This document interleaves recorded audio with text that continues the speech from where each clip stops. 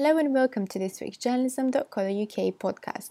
I'm Modelina Giovannu, and in this week's episode we speak to Emily Goligoski, Research Director for the Membership Puzzle project, about what different membership models for news have in common, what readers expect from the organizations they choose to support financially, and tips for publications looking to launch membership.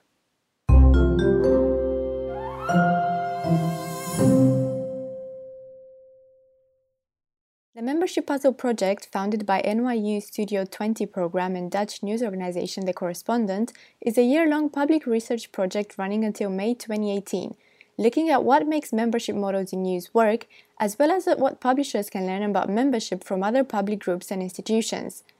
The project defines membership as a social contract between journalists and readers, where members not only support but also actively contribute knowledge or other services to a publication's mission.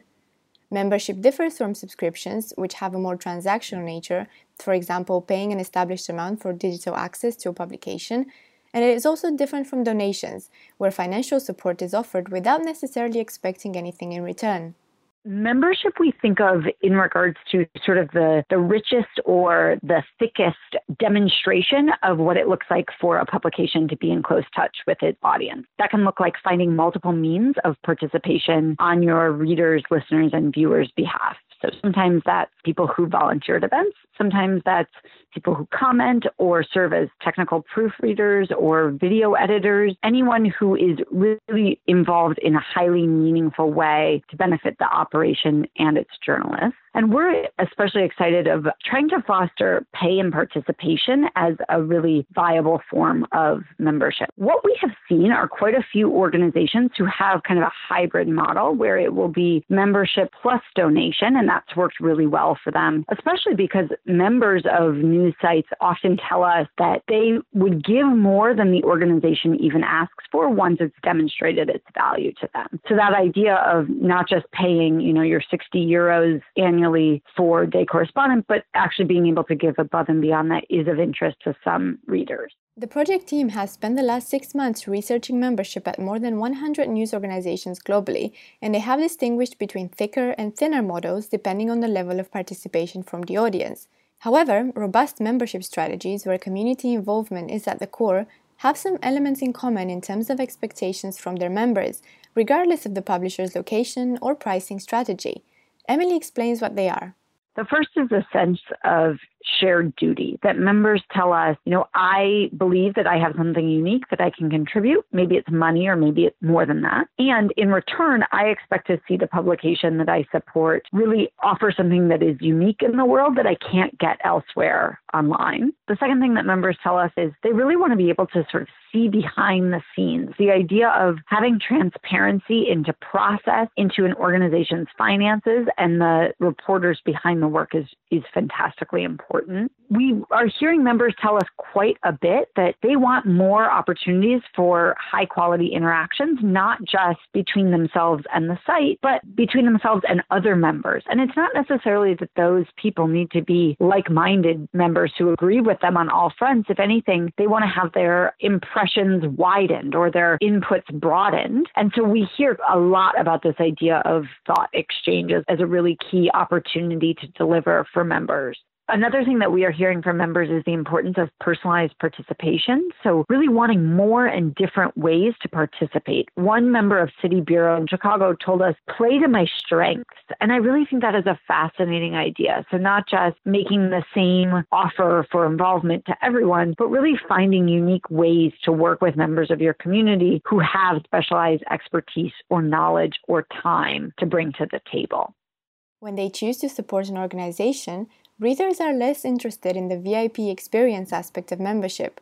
On the contrary, they are keen to help in a way that can enable the publication to make the reporting more widely available to others, whether that's by giving more money, contributing art or video skills, or helping with web development. Taking this into account, I asked Emily for 3 main considerations an organization should pay attention to before restructuring or launching their membership strategy. I think that listening would be my number one thing. And that can really take the form of co-designing membership actually with the people who it intends to serve. You could go above and beyond traditional research into what audiences need to actually be in partnership with them to design a program that really works for both sides and in which both sides feel like they're getting the better end of the deal. And really creating a culture around listening so that it's not just individuals in the marketing department or in the fundraising and major gifts group who are listening to what supporters care about, but it's everyone, including newsroom staff, I think is crucially important. The other two things that I would say, Madalena, the first is pricing strategy. So really rigorously designing what your offering will cost, even if that cost is pay what you can and $1 or €1 make someone a member, not just sort of copying the amount that they see Spotify or Netflix or their local public radio station charge, but really going to supporters and saying, what would this be worth to you? And then in the subsequent years of their membership program, going back and saying, is this amount still right? Is what we're asking still appropriate? Why or why not?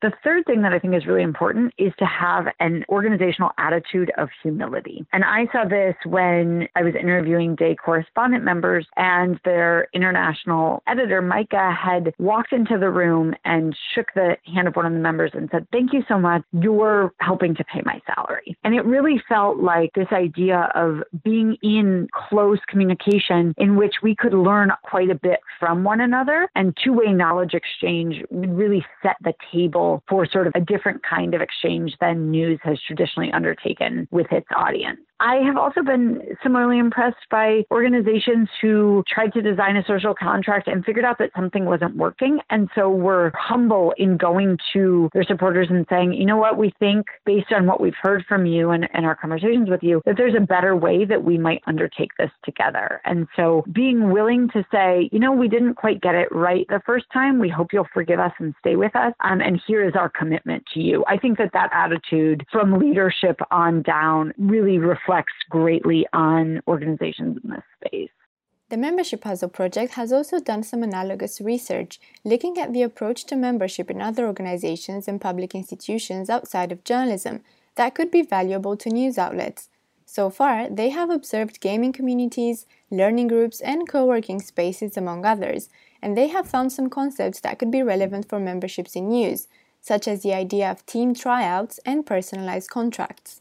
Ruth Toupé, who's one of our researchers, found this from talking to the Philadelphia Museum of Art. The idea that membership courtship is something that really should be treated very seriously, and thinking about not making an ask too early, but if anything, letting potential supporters really get to know the organization, offering something to them. So in regards to their museum, they have something called Staff Secret, where members of the public can ask questions about how exhibits are conceived and curated. If anything, that idea of kind of pulling back the curtain and helping people feel like they're insiders and that they have inside information. A couple of other things that have come from the analogous research is the importance of fostering belonging, which can look very different based on the organization and its value proposition. But the idea that creating a space where people feel welcome, where they feel safe, and where they feel like their opinions are really valued is much more important than a sense of VIP treatment or a lot of perks. And this is something we've also heard from members of news sites where they'll say, the merchandise with your logo that you might give me, I'll take it home and I'll appreciate it. But actually, I'd rather have you put the money into the reporting and the publication of the work. Finally, something that your listeners may be interested in regards to the analogous work is the idea of really offering flexibility for members. And so this doesn't just mean, putting a gym membership on pause, but if anything, really understanding what your members' goals are and then potentially making, say, evergreen work available to them that helps them in pursuit of a subject matter that they are trying to become smart on. So we have a lot more work to do in regards to the analogous work. Some of the spaces that we want to understand coming up include lobbying groups, recovery communities, alternative currencies, service clubs, and the like. And we're really excited about the idea that there's a lot that news sites might be able to learn from the these other organizations that have been thinking about membership for years. And my sincere hope is that the research that we publish and the tools that we make available at membershippuzzle.org also are then helpful to people who are, raising funds for their own organization well outside of news. The user research materials used by the team to interview members, as well as their open source database of membership models in use, are available on the Membership Puzzle project website.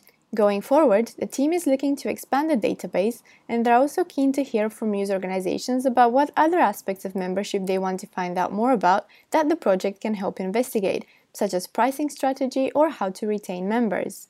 News sites themselves, some of the things that they tell us they really want to see in regards to being able to make their membership programs flourish include a cohesive experience. So the idea that any of my membership language sound as high quality and really be as well investigated as the news that they're publishing or broadcasting. So sort of the idea that there is alignment between the quality of the journalism and the quality of any of the membership communications in terms of production value, revenue sustainability, as we had talked about a little bit, a sense of professional community. So knowing who are the exemplars, which news sites should I be looking at, and who should I be really fascinated with, who's doing unique and innovative work in this space. Systems and technology, this is a major one that we hear. And it's not just a case of, give people access to Salesforce or another CRM tool, and they'll suddenly be able to tap their audience's interests. If anything, it's the need for training and cohesive